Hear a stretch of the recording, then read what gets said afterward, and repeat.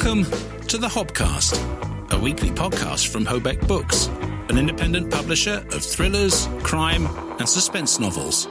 Each week we'll take you behind the scenes of what we do, the challenges and the triumphs, the bumps and troughs of building a new creative business in this pandemic world.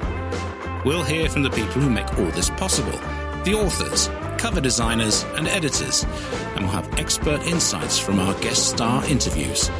Nothing is off the agenda on the Hobcast from Hobeck Books, as we combined trad values and an indie spirit. Hello, and welcome to the Hobcast Book Show. My name is Adrian Hobart. And my name is Rebecca Collins. And together we run Hobeck Books, UK independent publishers of the following genres: crime, mysteries, thrillers, and suspense. Why am I being sad? Yeah. Because we're home. We're not on holiday anymore, so I'm feeling very down. Okay. I sometimes wonder whether anyone should go on holiday if you feel down. Oh, all it does is do make you you know, depressed. my mother used to say that to me every time we went on there holiday. you are. I think she's right. No. Life is all ups and downs. Yeah, more downs than ups. Anyway, welcome to the show. It's show number 85, and our wonderful guest this week is Mark Ellis, who is a brilliant author of historical crime fiction.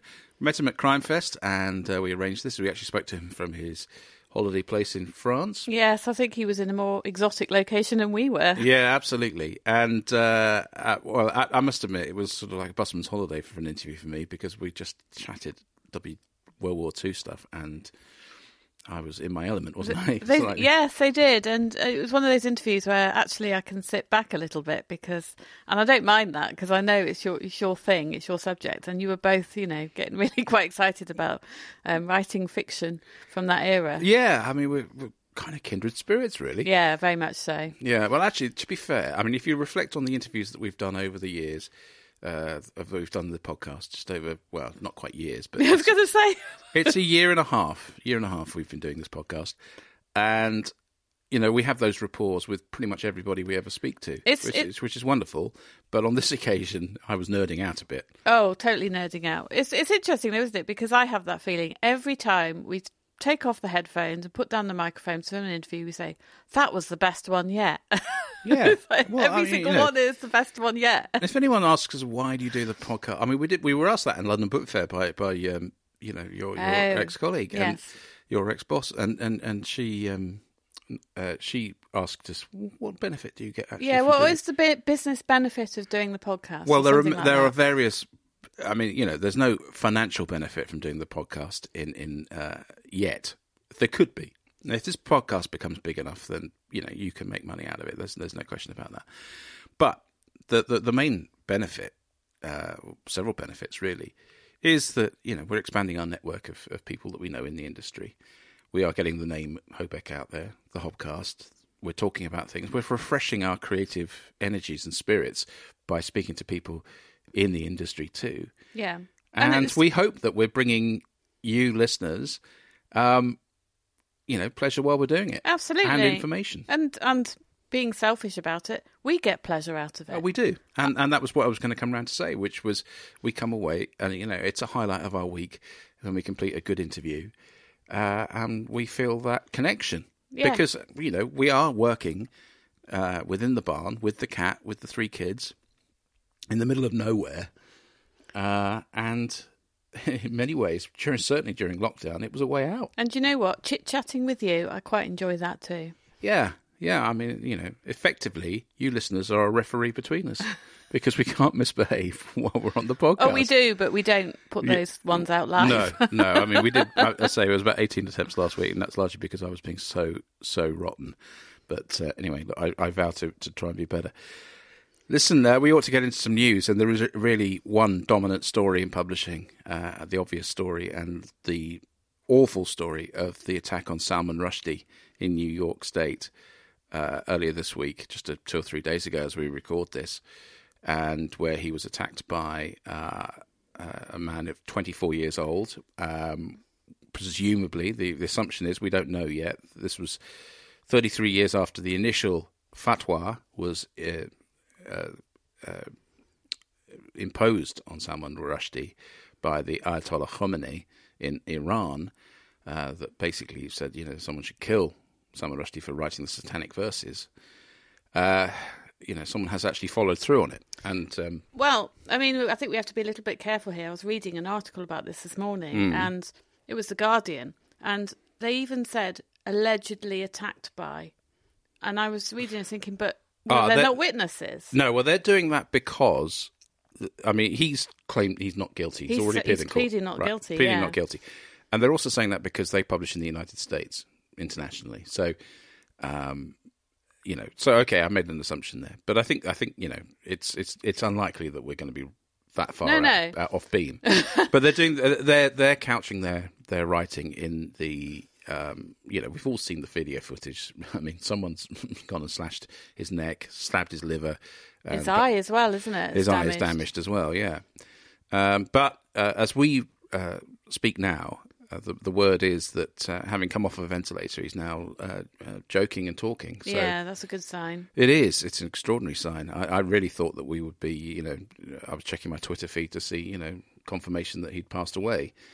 But at 80 years old, having lived under this fatwa for 33 years, close friends were saying that he'd almost felt that he had emerged from the other side of it. Well, recently, not that long ago, he actually made a statement saying, I feel now that I can move freely. Mm. So, well, look, I mean, it has launched a massive debate, not just about the way that on the freedom of expression, clearly, and.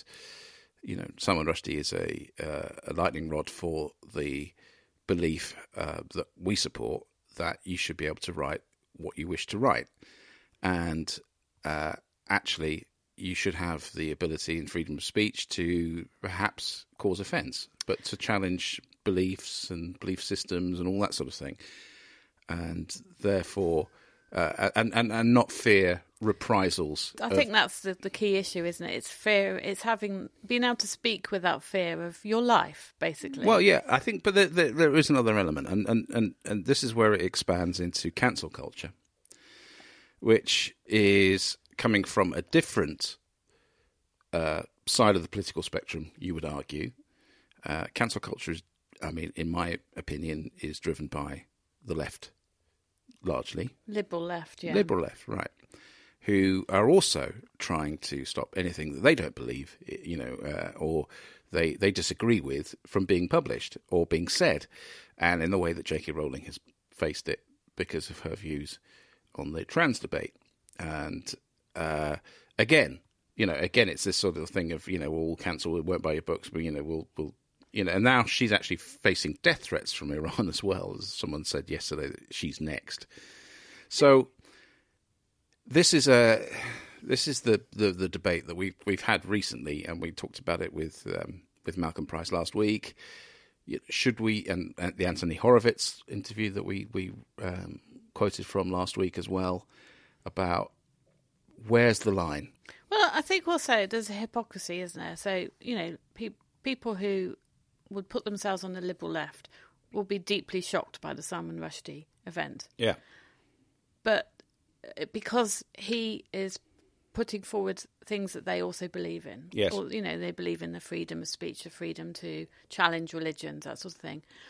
But then there's a hypocrisy because you can't then turn around and say that person should be shut up because they are saying things that I don't believe in. Yes.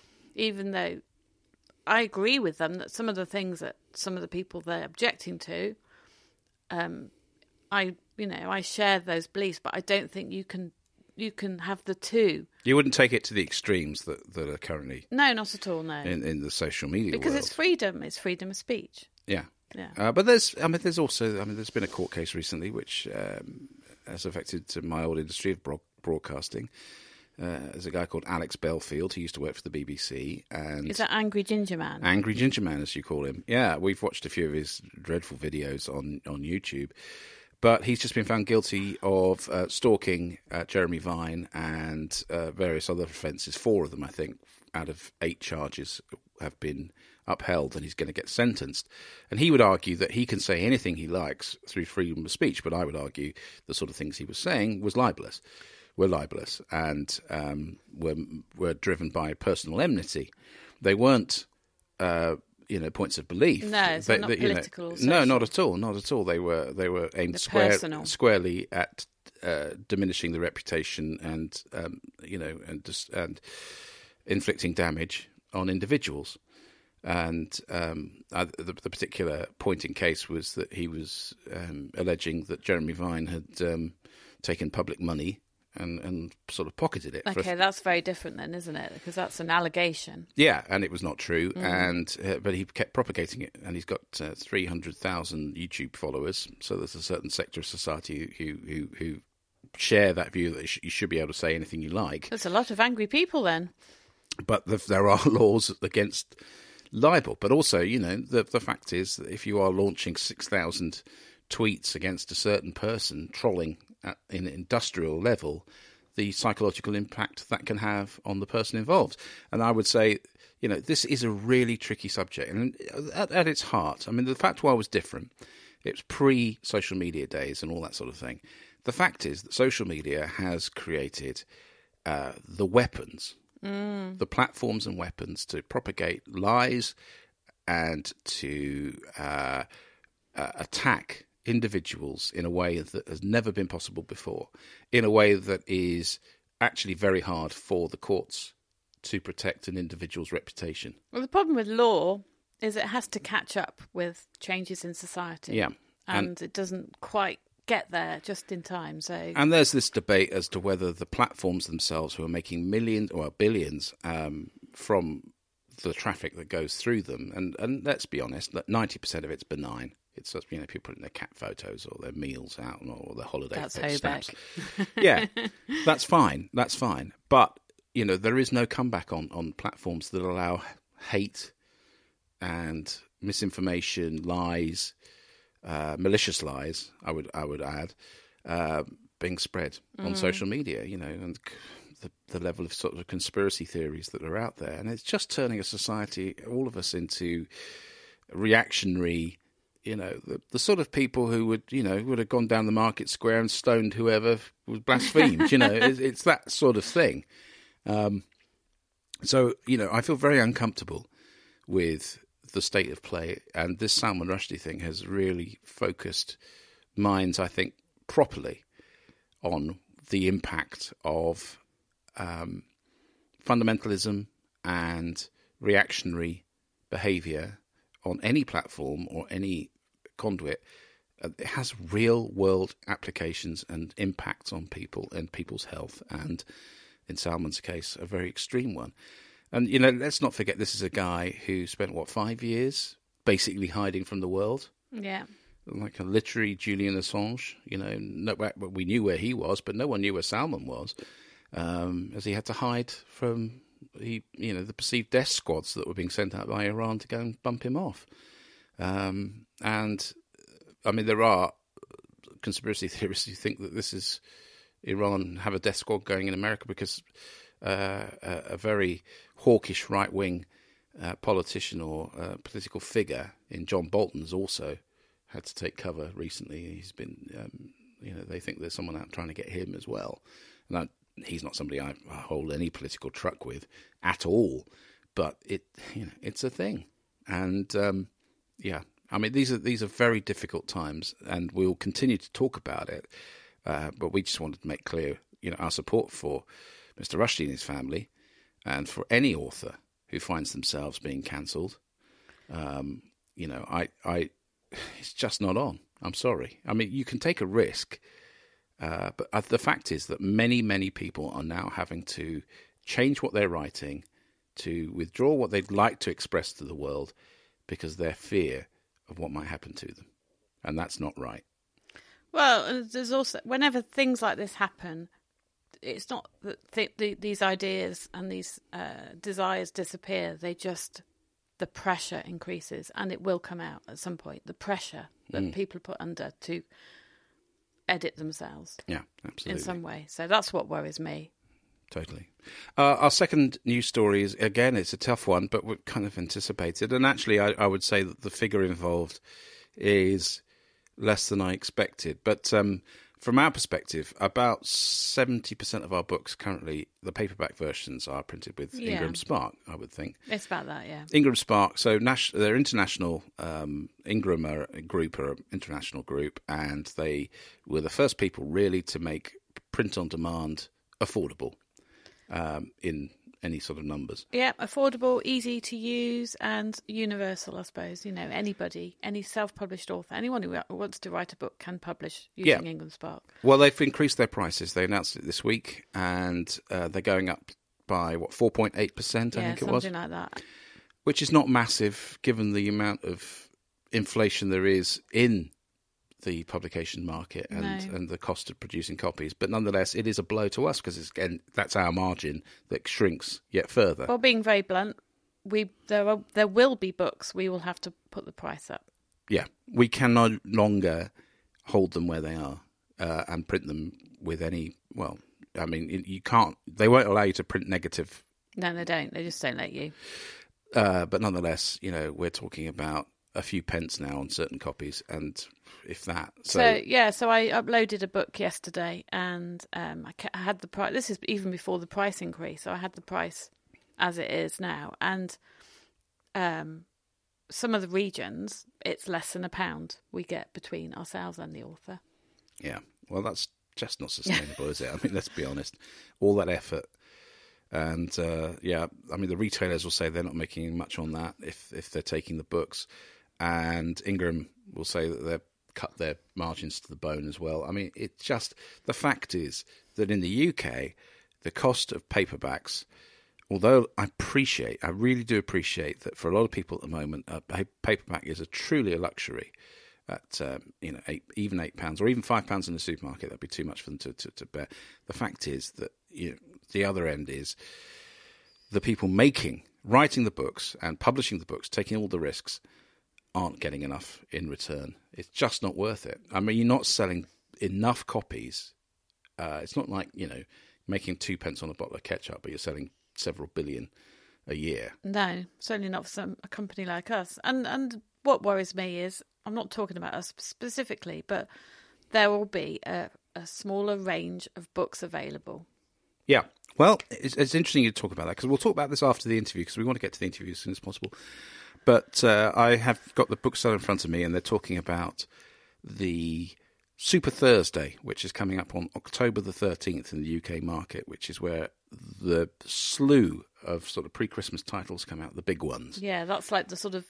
any books after that, don't bother for There's Christmas. A September one, but they've actually got a list. They've actually counted up how many hardbacks are coming out between September and December in the UK. And I think that figure will surprise you. Okay, I'm intrigued. But we need to let's talk to Mark Ellis. So I bumped into him in the bar at Crime Fest, and I kind of recognised his face. Actually, I'd seen him on the committee of Crime Cymru, the festival that will be held in Aberystwyth in April. He's on the trustees, I think. He's from Swansea originally. He went to Cambridge University, became a lawyer, a barrister, in fact, and then after that went into merchant banking, as he explains. Yeah. And after that, he was an entrepreneur in computing and made his money there. Sold his company, and that gave him the capital, really, to just concentrate on his passion for writing. And he created a series of fantastic books, initially self-published, actually. Yeah. Got attention of Headline. Well, it was a small publisher, wasn't it? But they got consumed by Headline, right, which is Hachette. Yeah, it's part of the Hachette group. And he is working on, I think it's book 6 of his series. I think he said that. So he's taking us through World War II, and his main character is Anglo-Spanish detective inspector. I know, he sounds very dishy. Yeah, he does rather. Well, we'll find out more about it. But from my perspective, Mark is one of the most respected authors in that field of historical crime fiction, and has really established himself. And he takes two and a half years to produce a book. It takes a lot of time meticulously researching the period.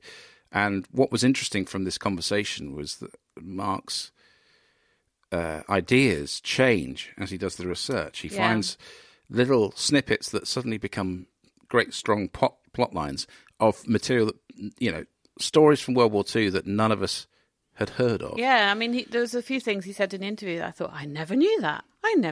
Yeah. So it's fascinating. Yeah, and from my perspective, writing in, as we'll hear in the interview, I'm talking about what I've been working on.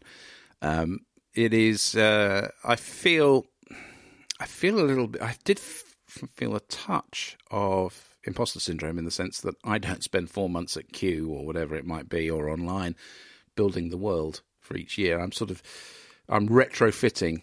I'm writing what I think the story needs, and then figuring out whether it fits the facts. And I begin to wonder whether I need to do the other way around. Well, in your defence, though, the way you absorb information is through all the sources that you come across, whether it's film, video, reading articles. It all goes in there. So I would be surprised when you do this retrofitting whether you find that many differences. Well, I'll give you an example. So I spent an inordinate amount of time trying to figure out what cigarettes my main character would smoke, because everyone smoked World War II pretty much.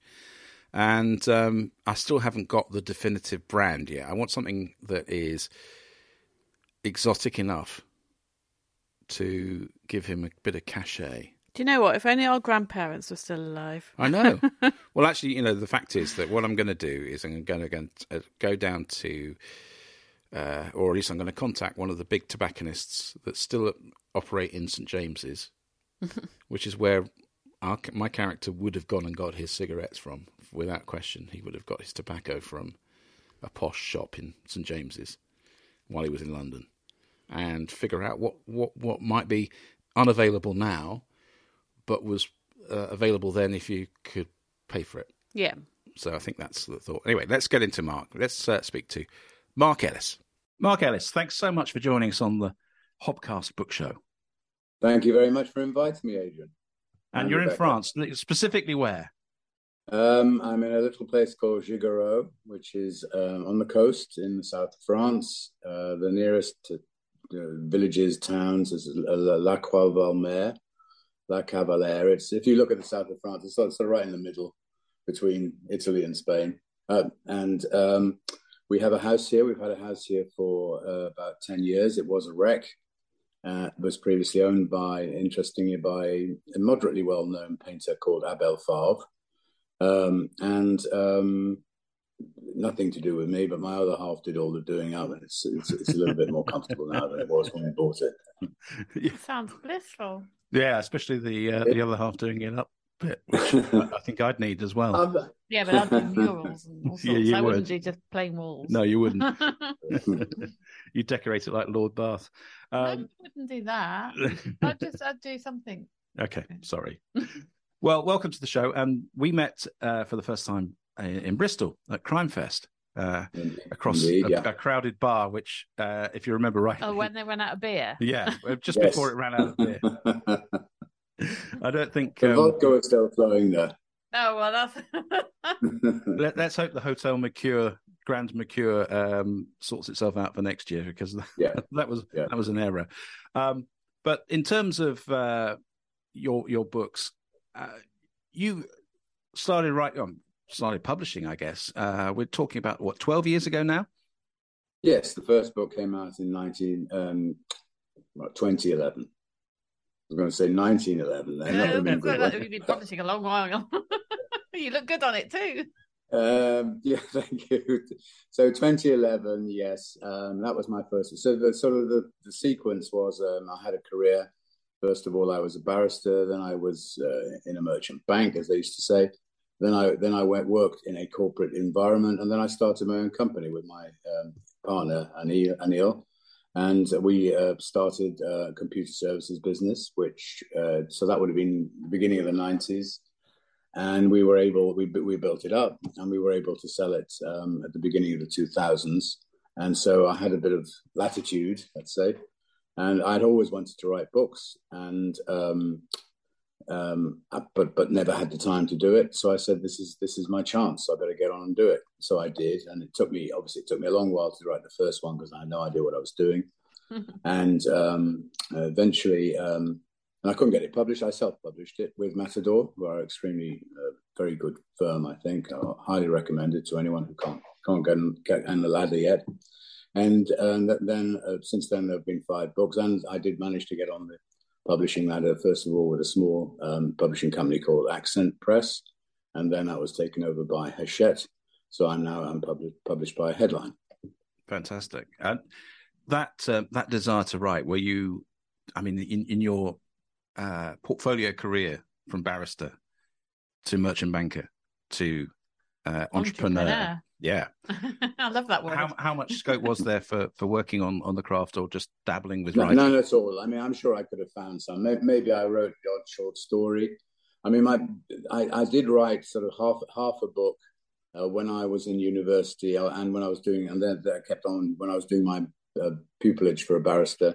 Yeah. But once I got into work, I just, no doubt, so obviously some people, amazingly, lots of people, find the time to work and then get onto their books at night or in the morning, whatever. I didn't.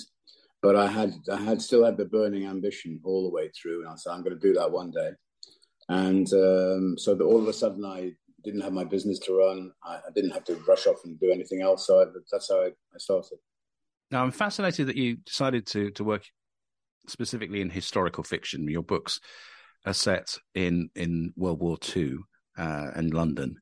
And that in itself, because I am dabbling with a story written in 1940, which will take us through to 1945 and beyond, perhaps. But the research level. Chasing me. You're chasing me. Well, a little bit. Don't worry, he's quite slow.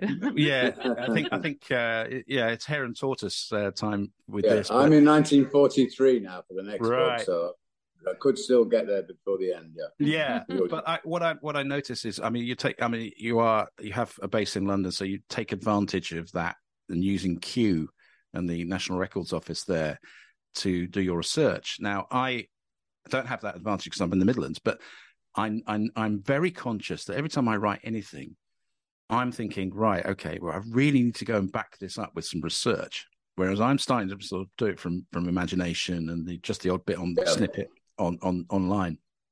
Whereas you're meticulously building the picture of the world of the period you're writing about before you commit words to the page. Yes. So in terms of things like Kew Public Records Office, to be honest, I don't do that so much anymore because I find I can find everything on the internet, or I have bought books along the way. So I've got all sorts of histories of World War II and that which I can look up. But it's amazing between 2007, 8, 9, 10, when I was writing the first book, all the way, the internet has changed, so massively. I mean, that if you want to find out what the weather was on a particular day in London or in Oxfordshire or wherever, you can do it. If you're as I was when I was in the period of the Blitz and so on, if you want to find out which squadron was leaving which air base on which day and what hits there were and whatever, you can find it. You can go, if there's a character, you just go on Wikipedia, you can find the character if necessary. If you need deeper stuff, it refers to a whole bunch of books where you can find it. The presence of the Kew Public Record Office, and other libraries, I still use them, but they're not so essential. Right. But in the sense, we're going back further to what you said about building my picture. I mean, obviously, having written 5 books, I have quite a lot of it already just in there, which I don't need to check anymore. But yes, in the process of a book, I start off now, and I've got all my main characters and so on. Of course, I can change those a bit if I want to. But when I start out, I pick my date, my specific period. So this last one was the summer of 42, and I read around that a lot. And now I'm reading a lot around spring 1943. I have actually put pen to paper or finger to whatever and started a few early pages. But I'm still building more historical information, and it's in the building of that historical information I usually get my plot ideas. So, for example, or it could be just serendipity. For the book that's just come out, Dead in the Water, I was here in France and I read a biography of someone called Calouste Gulbenkian, who's not a name which rings a bell with many people now. But in 1942, he was probably the richest man in the world. He basically was known as, well, he was known as Mr. 5%, because he was an Armenian who lived in London in the early part of the 20th century. And he made the introductions for all the major oil companies to the Middle East. Right. And he got 5%, going on and on and on and on. You know, obviously it would changes, but that was what he was known as. So in 1942, which I happened to read, he was living in Lisbon. And I had an idea to build a story involving Lisbon because it was a hotbed of intrigue and espionage and so on. As it happens in my book, it plays a part, but not as much part as I originally thought at the beginning. So I have Mr. Gulbenkian in Lisbon. I have the opportunity to kick off some ideas about spies in Lisbon, which I do in the book. But Gulbenkian was also a huge art collector. And now if you go to Lisbon, there's a Gulbenkian museum. It's got all sorts of fantastic stuff. So that prompted me to say, well, I wonder whether he was still buying art during the war. And then that led me on to the thoughts of Nazis before the war having looted lots of major art, particularly from rich Jewish families, and taking it back to Germany or wherever. So those ideas will come as I'm doing my research. And then you go into 1942, then you learn other things too. And then I kick off, and I'm what they call a pantser. I don't plan it all out. I just go with the flow. I love that. So the final book that you write could be quite different from what you originally started out, based on the way your mind is sort of following a trail of ideas and thoughts. It can. I mean, one thing.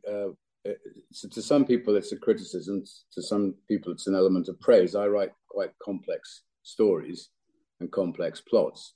So there's always an element of what I started out in there. So there is Lisbon, features spies, feature intrigue between Germans, Russians, Brits, Americans.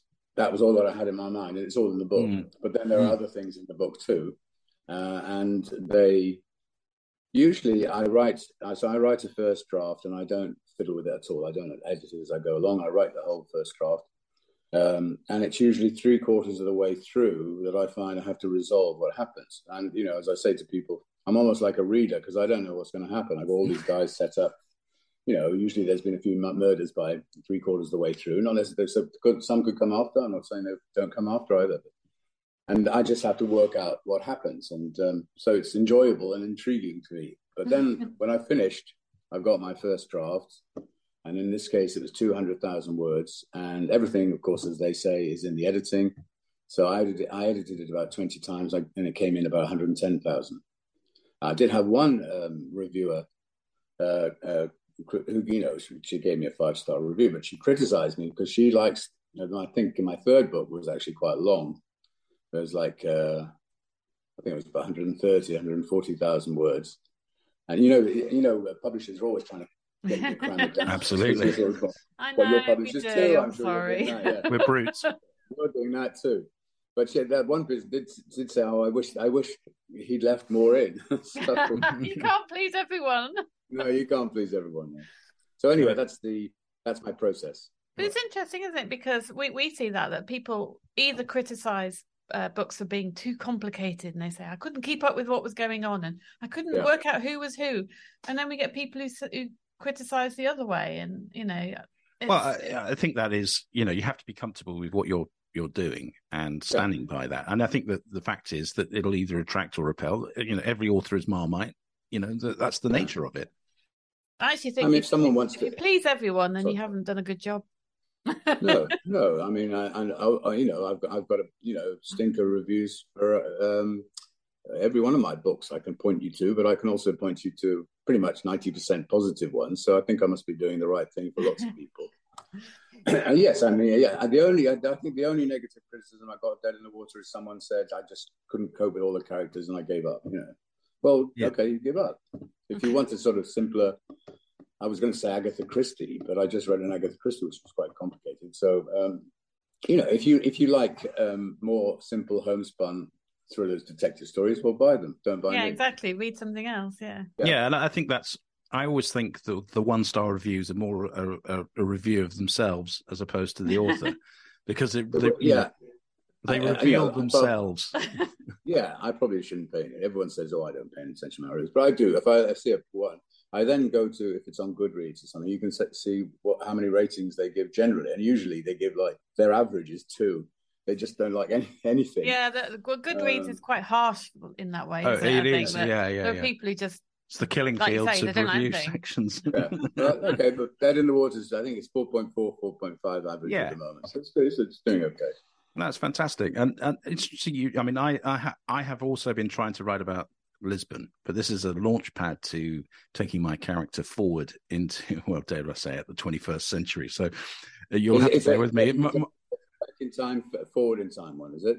Well, yeah. So, I mean, to give the sort of thumbnail of what I've done is I've been working on a series of 5 books, which would be set in World War II with a protagonist called Rafe, who's a sort of, bit of a card type spy, the sort of guy that they were recruiting early on in the war, who was good at rugger, went to the right college and school, but didn't necessarily treat the war as being a serious thing. Yeah. And his love interest is much more earnest, and she's sucked into working for military intelligence for various reasons, but principally because she thinks that she's been persuaded that working for this branch and spying for the Nazis will save her brother. So you take these 2 characters through different stages of the war, and they get together, they split up, get together. And in 1943, I was going to transport Rafe from Lisbon to 21st century. Devon, in fact. Devon, yeah. No, Cornwall. It was Cornwall.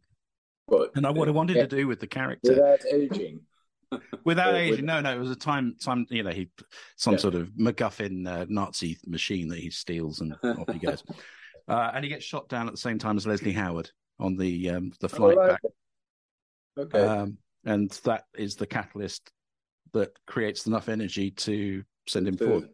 The plane, I have a plane in my plane journey in my book from Lisbon to Bristol. They used to. That's right. They dropped in at Bristol. Yeah, and it's actually the plane which this is before Leslie Howard, but it's the actual plane that he went down on. Yeah, absolutely. I had a bit more on it, but that's some of the 90,000 words that got shot. So you got freedom there. Well, yeah, people, I mean, I don't think it's widely known that there was this diplomatic corridor, and basically there was a gentleman's agreement that diplomatic flights out of Lisbon would be left alone. But on the occasion Leslie Howard got shut down, 9 German fighters attacked it. A whole staffel went at it and took it down. Anyway, what I was going to do was take this character who has all the prejudices that a man of his background would have, and place him in a woke society and see how he copes with that. I think that's interesting. I'll read it. Yeah. I mean, it's quite the scene you did right. So he goes to a pub, doesn't he? And he immediately lights up because he would. Yeah. Yeah. And he's thrown out. Smoke. He can't figure out why people are wearing what look like Mae West life jackets, i.e. puffer jackets, in a pub. I think that's a great idea. He's most put off by the range of real ales behind the bar, which includes one called Dogs. Well, you can imagine dangly bits. And then he looks up and he sees pickled eggs on the shelf behind, and he imagines that's probably what they're selling. So he's completely off kilter. At this point, he actually thinks he's dead and he's in heaven, and that's why he interprets this is what heaven looks like. This whole thing. And then I'm giving all the plot away, but the inciting incident that really takes him into what becomes a sort of chase plot is he's basically walked into a vintage festival, loads of people in cosplaying World War II people, and a couple of guys dressed as Wehrmacht drive up on a motorcycle sidecar. And of course he overreacts. He's carrying his well-rod pistol or whatever it was. And he challenges me. And then he gets He gets tasered by the Devon and Cornwall police, and they can't believe their luck because they never get a chance to taser anybody. So they overdo it a bit. This book will get published one day, I promise. There is a wonderful book, which is part set in Lisbon in the war and then modern day, which is called A Small Town in Lisbon by Robert Wilson. Robert Wilson. Small Death in yeah. Have you read that? Yes, I have. Yeah, great book. It's a great book. Yeah, absolutely, and that's what took me to Lisbon in the first place. I'd read that previously. Me too. That was one of the reasons why I wanted to get. Lisbon. Yeah. Have you? Did you do geographical location research in Lisbon, or were you locked down, or what? Well, no, I didn't go. I've been to Lisbon a couple of times. I have travelled in the past. So we're in. My second book, Stalin's Gold, which is now, as I think you know, the titles have been changed. That's in the Shadows of the Blitz. I struggle to remember it sometimes. I did go to Warsaw and Moscow, which was that would have been that. So that's maybe about 2012, something like that. 2000. It was relatively safe to go there then. Yes, and I did because there's a strong element of Poland and. There's a scene set in Warsaw. So I did that. That was good fun. But no, I haven't. In my third book, I had Vichy, but I was able to do it all on Google Earth. You know, it's amazing what you can do. Excuse me. But no, I haven't done any traveling for a while on my books. No. It's interesting. I was going to say that some people feel very strongly that if you're going to write about a place, the author has to have been there and walked the streets. But actually, you know, with Google Earth, you can virtually do all that. And I actually do the same when I'm reading a book now. When there's a sort of, I was reading a Michael Connolly and there was a scene in Los Angeles. I have lived in Los Angeles actually, but I thought, that's interesting. I'll go and see what that looks like. It's quite, you know. And I think I saw somewhere the other day, there's some new website started where authors can input all their locations. I can't remember what it's called now, but something. So people can get really down and dirty in their geography now. I was going to use another word, but So you don't have to have been there. Most of the locations in my books I've either been to. Most of them I've been to. Yeah, I would say 95%. So when I'm in London, you know, I have some scenes. So for example, in Cheyne Walk. So, you know, I actually did the location stuff after I'd written it, you know, when I was editing, and I got something wrong about the height of the Chelsea River Wall and so on. You know, it's minute, but it's good to do it. You know, it's good to get it right. I've not been picked up by any reader yet on any geographical matter. Well, that's good. Yeah, because readers are very good about finding the teeny tiny thing, the one thing. Yeah, I have been picked up on some very minor little date errors, which I corrected then in the next proof and whatever, the next edition. And the two principal one I definitely got wrong was in the first book, Prince's Gate. I have a scientist who's working for the Ministry of Defence. And can you tell me what was wrong with that? Well, that would be the War Ministry, wouldn't it? Yeah, War Office. So the War Office, yeah. I've corrected that. I think I've corrected it. I have asked them to correct that before. Yeah. And then in the one I was mentioning, Stalin's Gold, there's an opening scene in which Merlin and his girlfriend are sitting on Brighton Beach looking at the fighters in the distance and whatever. And this one is arguable because, you know, most of the beaches were mined during the war. But this scene takes place late September on Brighton Beach. And I've got literary evidence saying it was closed off on October the 1st. Right. But the other person doesn't agree. So there we are. No, I think you're right. It's interesting because I worked in Brighton as a reporter, and I did a feature on, you know, the cleanup, post-war cleanup. But the level of you know, the way they armed the West and the Palace piers, to, you know, because I mean it's a very obvious place to bring your landing craft. You don't have to bring it onto the beach. You can just bring them onto Britain's piers, and send your Nazis on that way.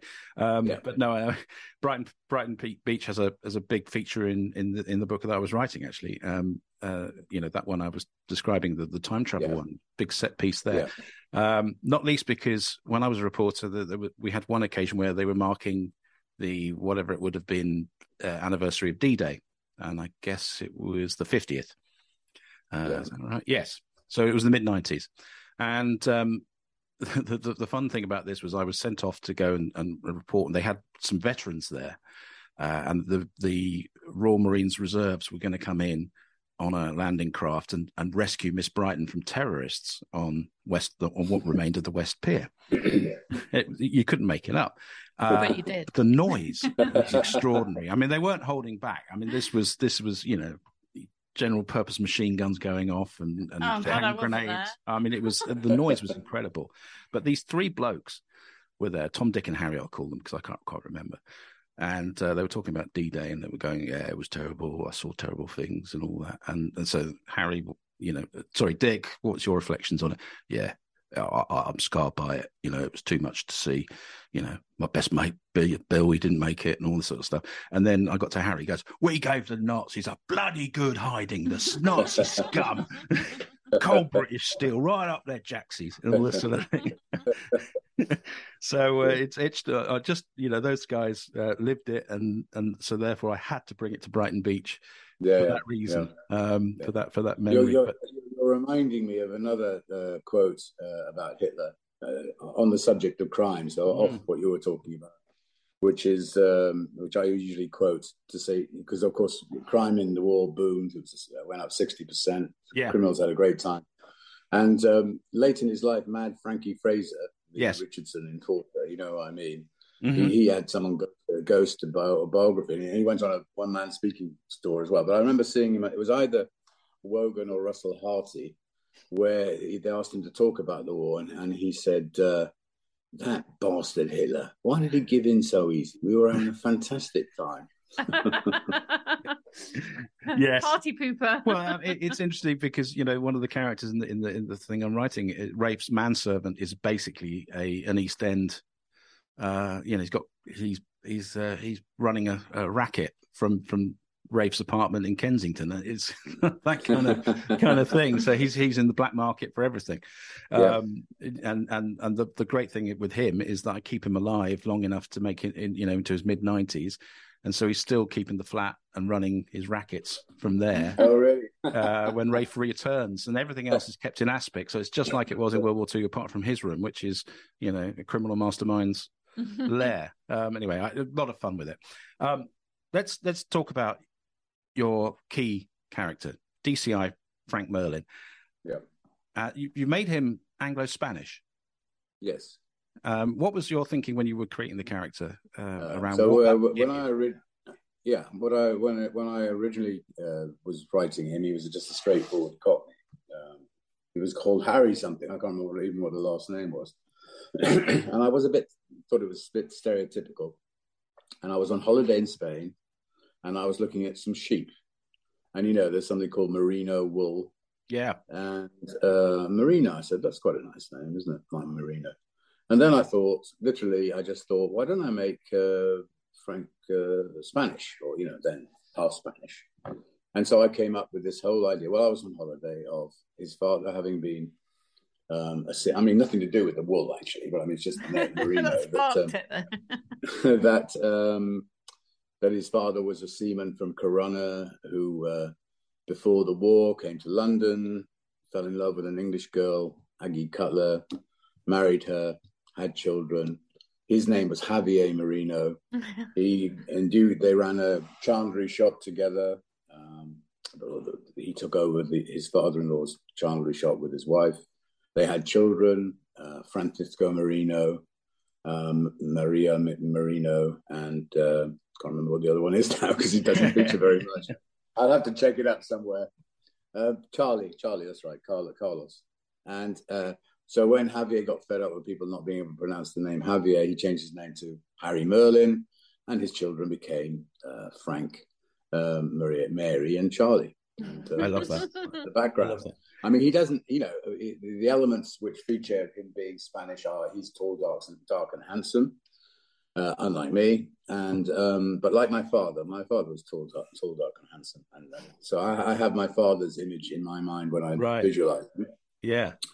And really, the only Spanish bits. Well, there are elements of the story, this latest story and previous stories, which somehow involve Spain. So I won't go into the detail because I'm doing too much revealing. But there is a plot line which involves someone from Spain who he knows and being in London and so on. And the only other way in which his Spanishness features is every so often he swears in Spanish. Holy Maria, or yeah, or something, yeah. Cajones or puta, something like that. Yeah. No, that's brilliant, and presumably that background, does that give him an element of friction within Scotland Yard where he's working? No, not really. I mean, he has he's ridden all that through on the way up. Yeah, and he went to the First World War, and he's done his bit for his country, and he's worked his way up from constable to sergeant to chief. So there's no element of particular of prejudice against him there. But he has an assistant commissioner boss who's a bit prissy and a bit awkward, who he occasionally flares up with, and then he has, I'm not inventing something completely new here. He has his sergeant who's a solid rugby playing type. Can handle himself. Yeah, he can't go to the war because he's got 6 toes. I mean, it was the truth. If you have 6 toes, you can go in the army. Really? Wow. Yep. But you've got an extra asset, surely. Well, whatever. But it's one more thing to get gout in, isn't it? Yeah. So Merlin tries to go to the war, but he's told he's more important to the home front. Etc.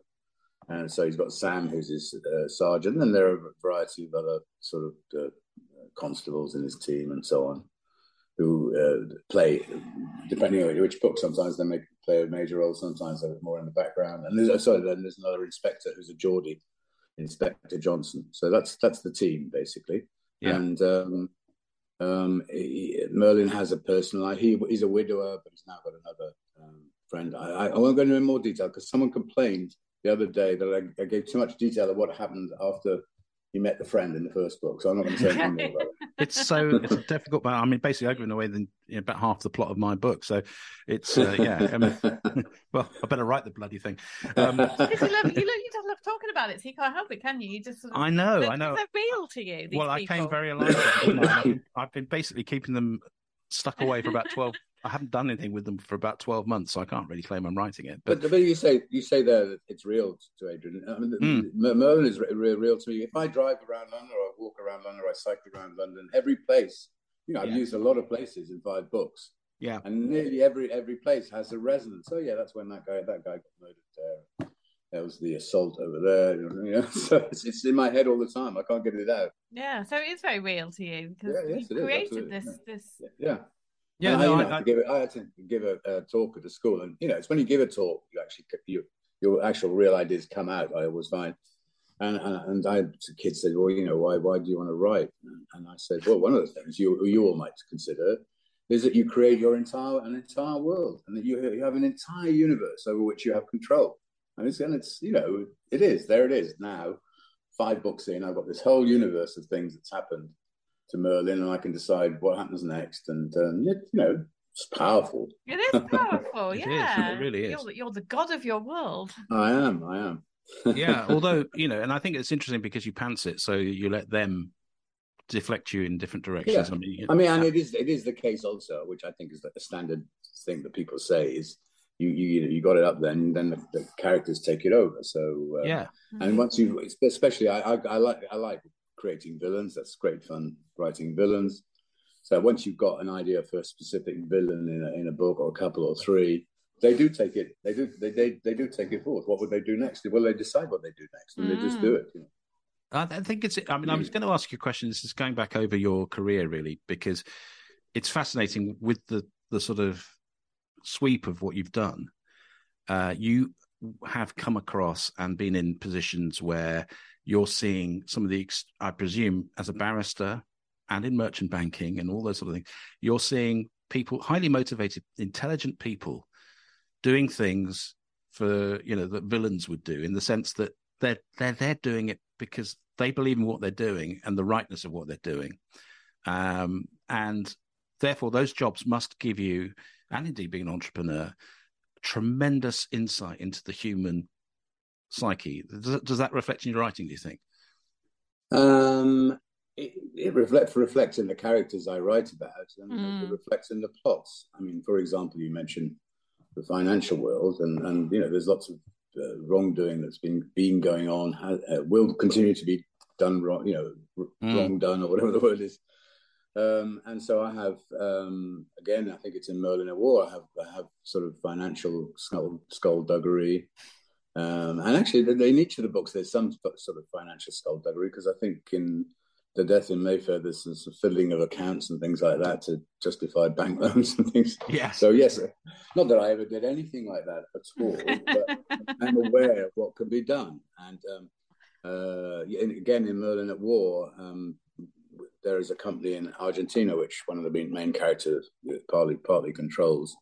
And in the olden days, they can't do it anymore. In a lot of these countries, you would have something called a bearer share, which is, you weren't registered on anyway. You had a bearer share, which said you had 10,000 shares in whatever company it was, and you had to have the physical thing in your hands, which obviously can offer huge scope for fraud and God knows what. And I have instances where I learned about bearer shares when I was in the banking. So, of course, I mean, so I would say I'm not sure about the psychology of my characters. I suppose yes, when I'm creating the characters, what they want to do, what their motives are, and so on, must reflect some of my own experiences in life. Yes, absolutely. Yeah, no, it's a fascinating world to be able to draw on, isn't it? And especially when you're seeing it from different environments and different professions. Because I mean, my background being with the BBC, I see a lot of this behaviour that you would see in, I presume, in current banking, would be reflected in the way that people climb to the top of the media. It's a different metrics that you're measuring it against, but nonetheless the aim is still to get to the top and do the other person in. Which is what a villain does. Yeah, so in A Death in Mayfair, he's not really a villain in the story, but so I have there's a film studio. I mean, I had learned before in my research there were like 15 or 16 film studios operating in London in the war. It's a hell of a lot, ones you would know from the BBC Ealing or whatever. But which we bought, I created this particular film studio down by the River Thames. There's one at Bray. It isn't the one at Bray, but whatever.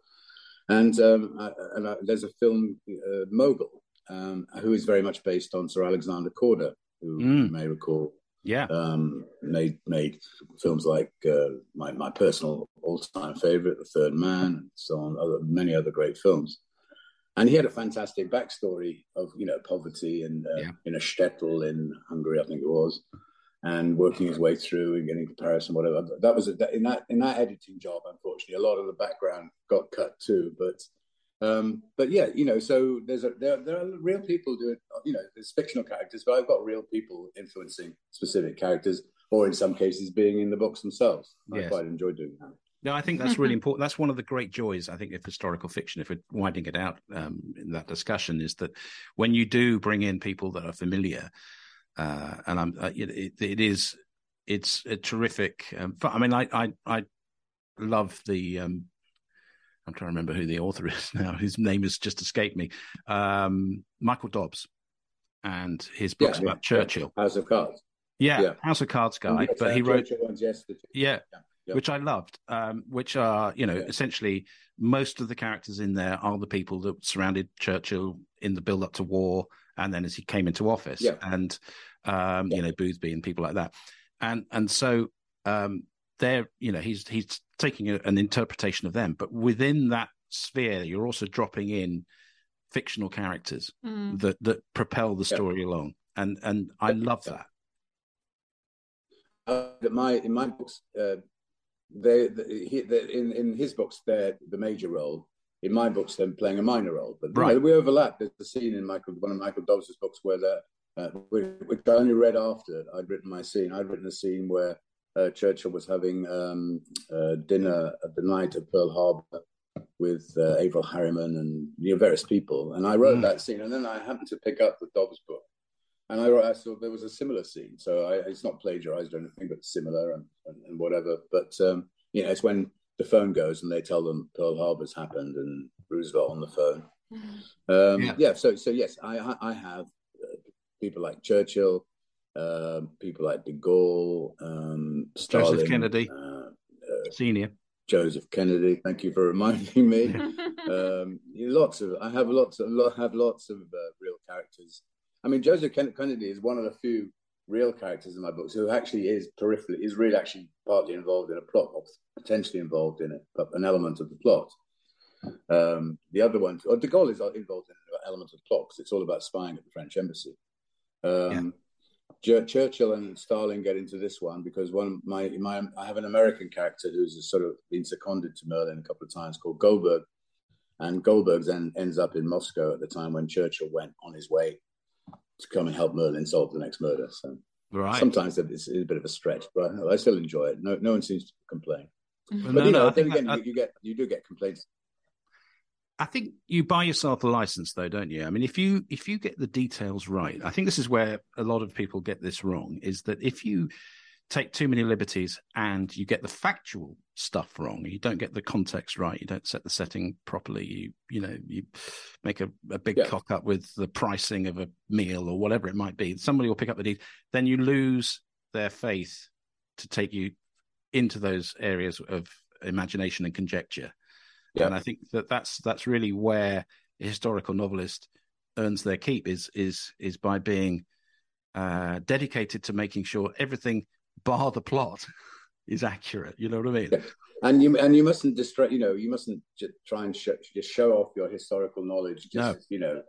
You've got to. That's what maybe in my 200,000 word draft, there's probably a bit of that, and I cut that. You've got to have the plot driving.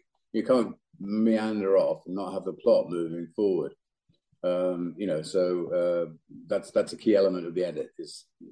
And I think people do say when they read my books, "Oh, I never knew that." For example, in the latest book, they didn't know that the Americans had jurisdiction over their soldiers, from August 1943, and so people like you got to be sparing with your educational. You mustn't be educational. You've got to be entertaining. Yeah, I think that is the true talent of a historical novelist, so isn't it? You're not, like you say, you're not educating, you're not information dumping on people. Yeah. If they want to read about it, they can go off and read about it. But yeah, I mean, it's interesting because I've read a lot of Michael Crichton when I was younger, and I used to wince when he used to go into the info dump bits because he was a great one for taking science fact or science, something that's about to come down the line in terms of technology, and then would create a plot around it. So I remember reading one about corruption in airlines, and then he would just give you a whole chapter on how a DC-10 engine system works or something like that. Well, at that point I just skip, I think. For no apparent reason, just because he's done the research. He needs a good editor. I liked him. The book of his I liked best was the one, I can't remember what it was called, but it's like they're going a time machine back to medieval France. Yeah. And a time arrow or something like that. Yeah, I've heard of it. What I was impressed by is his evocation of what a world, what a 13th century world would be like, the noises that don't exist and the noises that do exist. And it was quite lyrical. It was, for him, I thought it was quite, he's a very good writer, but I mean, it was artistic, let's say. Yeah. I think that's quite interesting what you say, though. The noises that don't exist anymore, that's quite hard to come up with. Well, obviously there's no airplanes going in the sky, there's no motor car, but, he extended it in a very interesting way. Yeah, no, that's a really good point. In terms of working, to building your world, historically, factually, characters, but in terms of how much of the other senses you bring into your work, do you... Oh, taste is a good one. Yeah, I mean, food. how I mean, the blandness of wartime rationing food. does that how much stall do you play by in your work? Yeah, I have. If you're talking about, do you mean like descriptive elements in my books? Yeah, I think so. Just bringing all the senses into play. I do discuss food, and people go into Lions cafes as they do, and have a Wilton pie. Do you remember what that was? Wilton pie was a sort of pie made up of sort of rubbish bits of food, which was promoted by Lord Wilton, who was the Minister of Food. So I have characters eating that. So I also do have characters eating, lovely meals, because if you were rich in the war, you could afford it. You could still go and have if you went to the Ritz or the whole string of restaurants you could name. The rationing didn't exist. They got what they got, and if you were Churchill dining in Chequers, you got what you got. There was no constraints really. That was my surprise when I was writing a scene for the Dorchester, and I was looking at the rationing situation. It came in later in late in 1940 rationing, so it doesn't really affect May when I'm talking about. But actually, you're right. You could go to the Dorchester and have a really, really good meal with top quality wines. There might be something that you can't get, but whatever you can get is really nice, And foie gras still available, caviar, the lot. It's there if you can afford it. Yeah, and sort of generally, I don't think I'm a writer who spends hours on description. I try and make it all succinct, whether that be a character or whether that be a place.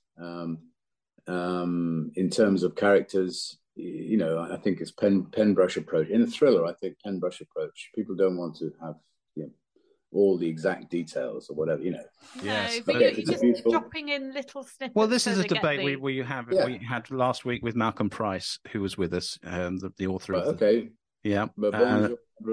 bonjour, mon amour, Barbarous with Mon Amour and all that sort of thing. Yeah, that's right. And he's again, I mean, he doesn't waste any time on his description, but boy, does he land it. You know what I mean? It's pinpoint perfect, because you get a very colourful metaphor or image to sum up the character. But where I always have a problem, and I think you have a problem with submissions, particularly we get, is the full paragraph describing everything. I don't need to know what colour the socks are, or the cufflinks, or the the laces. No, I agree. I agree with you entirely. Yeah, sometimes I get to the end of the book and I realize I haven't actually described someone at all. So I will try and put something in. But there's no doubt you could go through my books and find some characters who are not really described. I don't think it's the end of the world. I can't remember who it was now, but I was reading some punchy writer, like someone like Elmore Leonard or something like that. I'm not saying it was him, but it was someone like him who said, "I never describe my characters. You can just you drift to what they're like by the action. Or I might say there's a pretty girl, and that's it. But again, I think I tend to write in sort of short, sharp, sort of punchy scenes, and hopefully driving everyone on without too much peripheral baggage. Oh, that's good. That's terrific.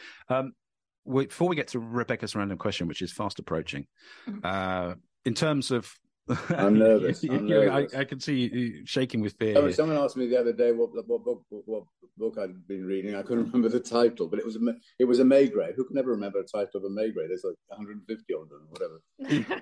So don't ask me the title of the book. Don't worry, it's not that. Let me just check what books I've been reading. No, it's not a factual question. No. It's always completely unrelated to anything really. So it's a flight of fantasy. But basically, I wanted to ask about what you've got planned next, because obviously you just had Dead in the Water out, and you're writing another. It's taking us to 1943. You're going to take us through the war. Yes. The idea is to go all the way through the war. I had a contract for 6 books, so I'm assuming maybe I'm assuming wrongly, but there'll be another one. Somehow or other, there will be another book, and with presumably by Hachette. But I would say my next one is going to be spring 1943. So the next one after that would be somewhere, maybe it would be Christmas, January 19. It doesn't have to be. It's not all calculated exactly, but they're all roughly 8 to 9 months apart. Yeah. So on that basis, it takes me 3 or 4 books to get to the end of the war. I do have other ideas for books, and I quite like to write a standalone at some point. But I think at the moment, as people getting to know that Merlin is becoming more popular and selling more and getting better appreciation. Actually, I think I should stick with it for a bit longer. And I've got loads of ideas, so that's good. Fantastic. One idea I have, it doesn't go into your area at all, Adrian, I had an idea which actually preceded Frank Merlin of a sort of a Daniel Defoe type character as a sort of private investigator. And Daniel Defoe was not only was he was the first novelist, he was a political pamphleteer, he was a spy, he was all sorts of things. I thought either him as a character might be quite a good thing, or someone fictional based on him.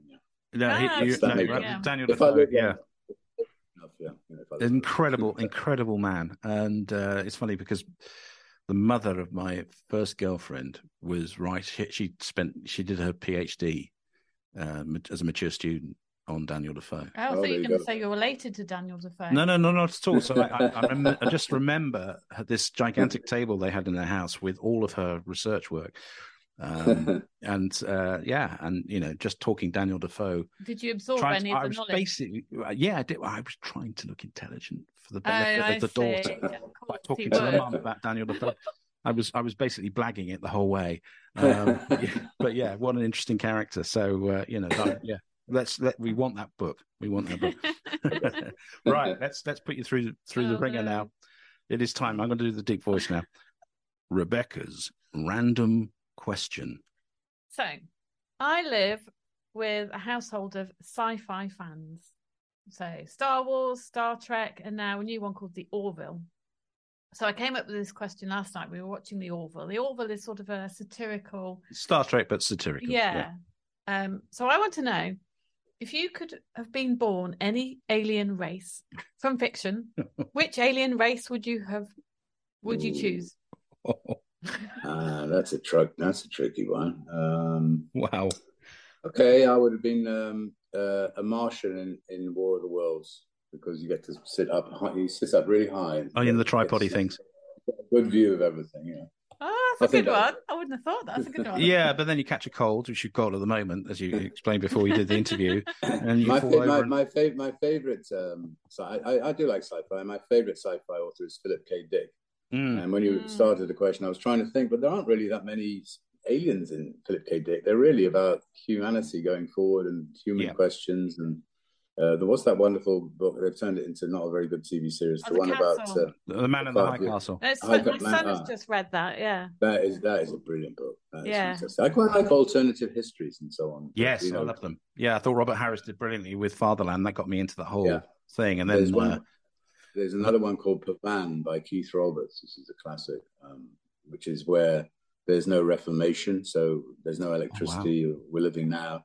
People are driving around in steam engines because we're still subject to the Vatican, which has excluded most forms of technological advancement. Yes. Yes. They've got a Twitter account now, haven't they? I'll be a Martian, thank you. An H.G. Wells Martian. That's how about you? Because you hit massive sci-fi. I would be a Klingon on the basis that I could always shout and just be guttural the whole time. I love they're quite fun because they're just always, they just want to scrap the whole time. A bit like the wrestlers that I watch now. Yeah. The kind of sci-fi adventures. I think I'd like to be a Borg because I like the idea of living in a square or a cube. Oh, okay. All right. Okay. Yeah, we can assimilate you. I can't see you being a Borg. No? No, not really. You're too soft. You're too nice to be a Borg. There's also a writer I like very much is John Wyndham. So yeah, me too. You can't actually be it. Triffitt is not an alien, is it? Because it's the Triffitt now that's bulked up. And there's the chrysalids. Are there alien? I think they were carried on solar winds or something, weren't they? Chrysalids. Yeah. Okay, I'll stick to being Martian. Well, no, it's interesting you bring up John Wyndham because he features in Rafe as well. Oh yeah. Because the whole chase premise is that there's a former Secretary of State for Defense who was obsessed with John Wyndham scenarios. And so basically he got Whitehall to draw up a whole load of protocols for sci-fi. This is true. No, I'm just... It's in his head. It's in my head. Okay. It's in my head. But basically, there is, they have a protocol which anticipates. They had the what was it? It was the the Midwich Doctrine and the whatever the. Basically, I came up with all sorts of things from John Wyndham titles, but then there's this one which, if there's a time traveller in our midst, anyone who comes into contact with them has to be rubbed out to stop the contagion, and that is this is dusted down from a tome written in the 1980s or something. Yeah. And the current government, it was Theresa May at the time I started writing this, so you could imagine her being rigid and rule bound by it. Well, it's written down. We're going to stick to it. And so everywhere he goes, people are getting bumped off. So that sets up it's a lovely conceit. But then, of course, it's almost a pandemic story now. Sort of. Oh, yeah, I suppose so. Yeah. Yeah, in a way. Sounds to me like you have a lot of good ideas, Adrian. Well, thank you. Just get them down and publish it. I have little application, but lots of ideas. I have a sci-fi. Did you know that I found out yesterday? So, do you remember the cartoon The Jetsons? I do, yeah. Right. So George Jetson was born in July 2022. Really? Good. Yes. So in 40 years from now, we will be living the life of the Jetsons. I'm not quite sure. I'm not sure I'll quite make 40 years from now, but okay, you will, I'm sure. Well, I think it'd be more Planet of the Apes, to be honest, where the humans popped it up. That's interesting. Yeah. Well, look, Mark, it's been absolutely a joy to speak to you. Yeah. For people who wish to pick up more about you, where should they go online? I have a website, markellisauthor.com. I'm on all social media, Facebook, Twitter, Instagram, etc. And you can just Google my Amazon page if you like. That's got more information about the books. And there are 5 available. They're available in all formats: Audible, paperback, and Kindle. And if you're in America, by any chance, the paperback comes out on January the 17th. And I shall be going over there then to promote it. Oh, fantastic. Can we come? That's great fun. Well, we'll tag along. Thank you so much for joining us, and we wish you all success with your books in the future. Thank you very much, both of you. Thank you. I enjoyed it. Mark did really well with your random question. He did, didn't he? Yes, he didn't bat an eyelid. He just answered. He did. When we threw the same question to the boys, they struggled. I think it's because the aliens are so unalien to them because they watch so much sci-fi. They couldn't choose. I think they relate more to aliens than they care to admit. Absolutely. Right. And I did promise earlier that we'd talk about this article that was in the bookseller. It's going to take me a couple of seconds to drag it out, get my phone working. But I did bookmark it, so it should be a bit quicker than has been in previous efforts to record this podcast. We ought to mention that we have had a myriad technical issues trying to record this last section of the podcast. I think this is the 5th attempt. Yeah, it has. I mean, I think gremlins are creeping in all the time. So, this is a story that I've got it here in front of me. All right, good. Which is about Super Thursday, which is fast approaching October the 13th in the UK book-selling market.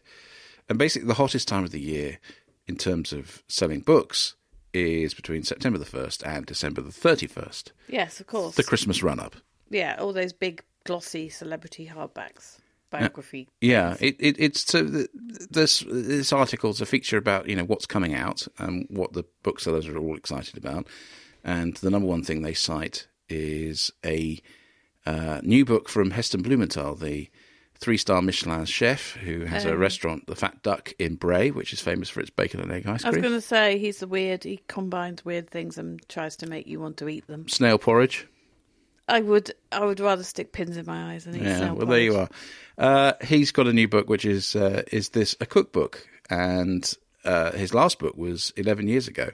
And so there's a lot of excitement about the fact that's coming out. But let me guess, you have a copy. I don't actually. You don't have a copy? No, I flicked through. I've got lots and lots of. I've got some of the books by the people who started the molecular gastronomy revolution, the people who inspired Heston, effectively. And these are books I bought probably the early 2000s. And I mean, that was when it was in its infancy. Now, if you go to a website like Sous Vide, you will get, or Sous Chef, rather, I should call it, Sous chef, you can get all this stuff which will, turn, your cooking into marbles of X or Y. Marbles? Little sort of droplets that float in your soup or something, of intense flavour that burst and add to the dish. Isn't that just fatty bits? No, honestly, it's not. Okay, right, okay. I can't remember the process, but it's something no doubt. If I ever enter MasterChef, I shall have to dabble in. You'll need to hire a kitchen, I think, with Bunsen burners and stuff. I think I'm going to have to have a test kitchen for MasterChef because, our oven is so inadequate for the job. Anyway, I digress. Let's have a look at these figures then. So what's striking about this is that Nielsen Bookscan, who are the people who you register your ISBNs with in the UK and your book details so that everyone is clear on what the book is and all that malarkey, all the metadata lives there. They are reporting that there are going to be fewer paperbacks and hardbacks released in this golden period of the year than for many years previous. You see, that surprises me. So when you dangled that you were going to do this in front of me, I expected it to be more than I expected, but I didn't expect it to be fewer because I thought perhaps after the pandemic there may have still been a lag of books coming out, but obviously not. It's gone down even. Yeah, no, that's right. So, for instance, let's have a look now. Right, okay, so Nielsen Bookscan is saying 10,331 hardbacks are scheduled to be released between the September the 1st and the 31st of December in Britain. And that is the industry's lowest output in 16 years. And just 11,271 paperbacks are due in the same period. That's by far the fewest number of autumn titles in the 21st century. That is, so you put that in context, that's 22 years. That's a lot. Yeah, that's amazing. That is extraordinary, isn't it? Now, what does that reflect? Is it worry about the economic climate, which is clearly impacting on confidence across all sectors of the economy? And naturally, because disposable income is going to evaporate for most people, if not get worse than that. And so books will no doubt be a challenge to sell. I think so. I think it has to be that because publishers are having to make decisions about whether to publish certain books that 5-10 years ago they would have made the decision to take a risk. They're slightly risk averse at the moment, I think. I think there's also supply side issues where a lot of the traditional publishers are struggling to find anywhere they can get a decent enough print run at the right cost for them to be able to sell their hardbacks for a tenner at Christmas run up. Yeah, so they could they'll badge them at 20 quid, but the shops will sell them at 10. They could be delaying things, and of course print costs will be high at this time of year because demand is higher compared to other times of year, so they might be putting off books till the spring, thinking about the cost of printing them in this period. Well, also, there is we've reflected on this in the Hobcast in recent weeks and months. Is that there is a paper shortage, there are shortages of certain inks and different types of foil and stuff that you make covers from, and all that sort of stuff. It's getting harder and harder and slower to get these things printed. And indeed, most of the traditional publishers will know these books are coming 18 months to 2 years and will have booked in print runs. But I think that they're getting risk averse. Yeah. The highlight of the October the 13th release list is Ian Rankin's latest Rebus novel. Oh, right, okay. The 24th of those. And he's done that twice before to release it on the biggest day of the year and gone to number one. Okay, so the readers are expecting his next one then, I guess.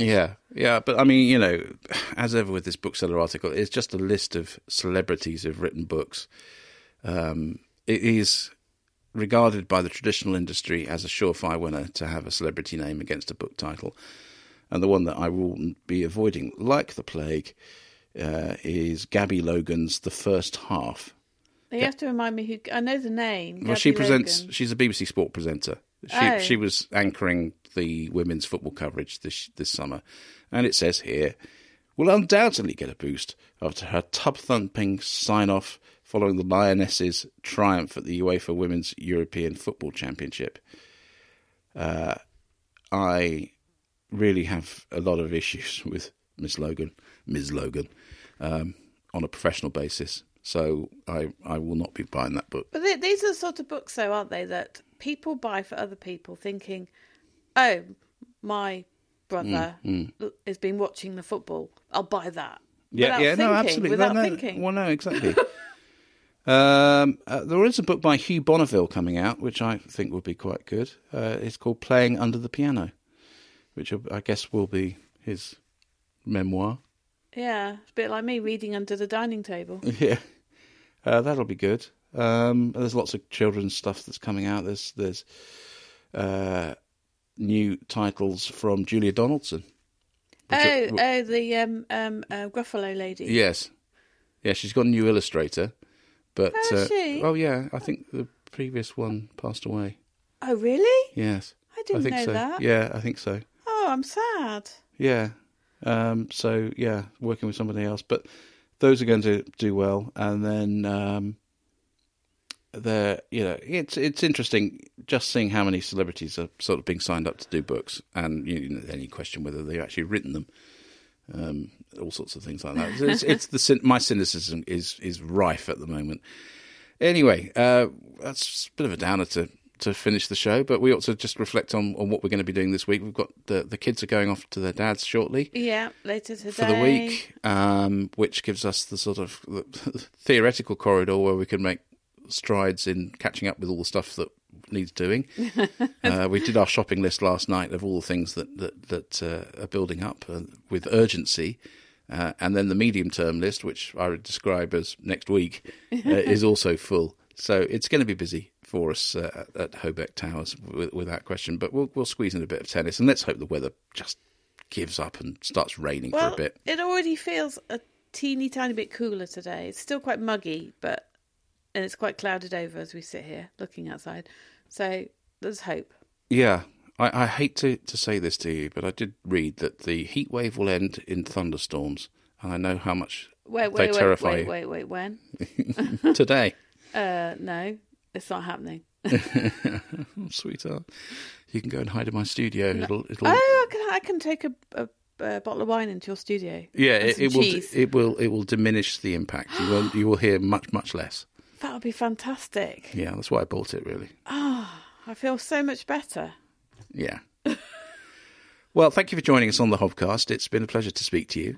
Don't forget, if you wish to find out anything about our company, Hobeck Books, go to our website, www.hobeck.net. And we have our sales pages there for audiobooks and also for paperback copies. And, of course, we will get our authors to sign. If you wish to buy a book and get a dedication for someone or someone else or for yourself, then we can sort that all out for you. Or rose petals if you want. Yeah, we might go that far. Where we get them from, I don't know. The garden?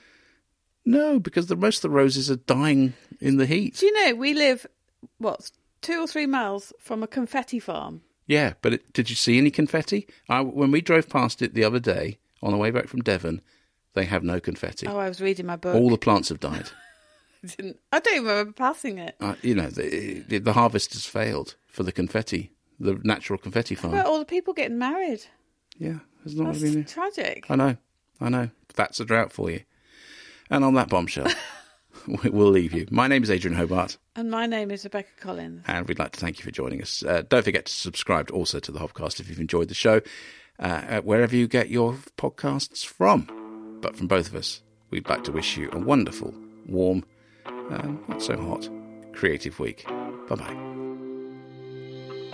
You've been listening to the Hobcast from Hobeck Books with Adrian Hobart and Rebecca Collins. You can find the show notes at our website, www.hobeck.net. You can also use the exclusive Hobcast discount code for any of the products at our Hobeck online store. Just enter the code HOBCAST20 for a 20% discount. Don't forget to subscribe to the Hobcast and feel free to contact us with any feedback. Until next time, remember our motto, Trad Values, Indie Spirit.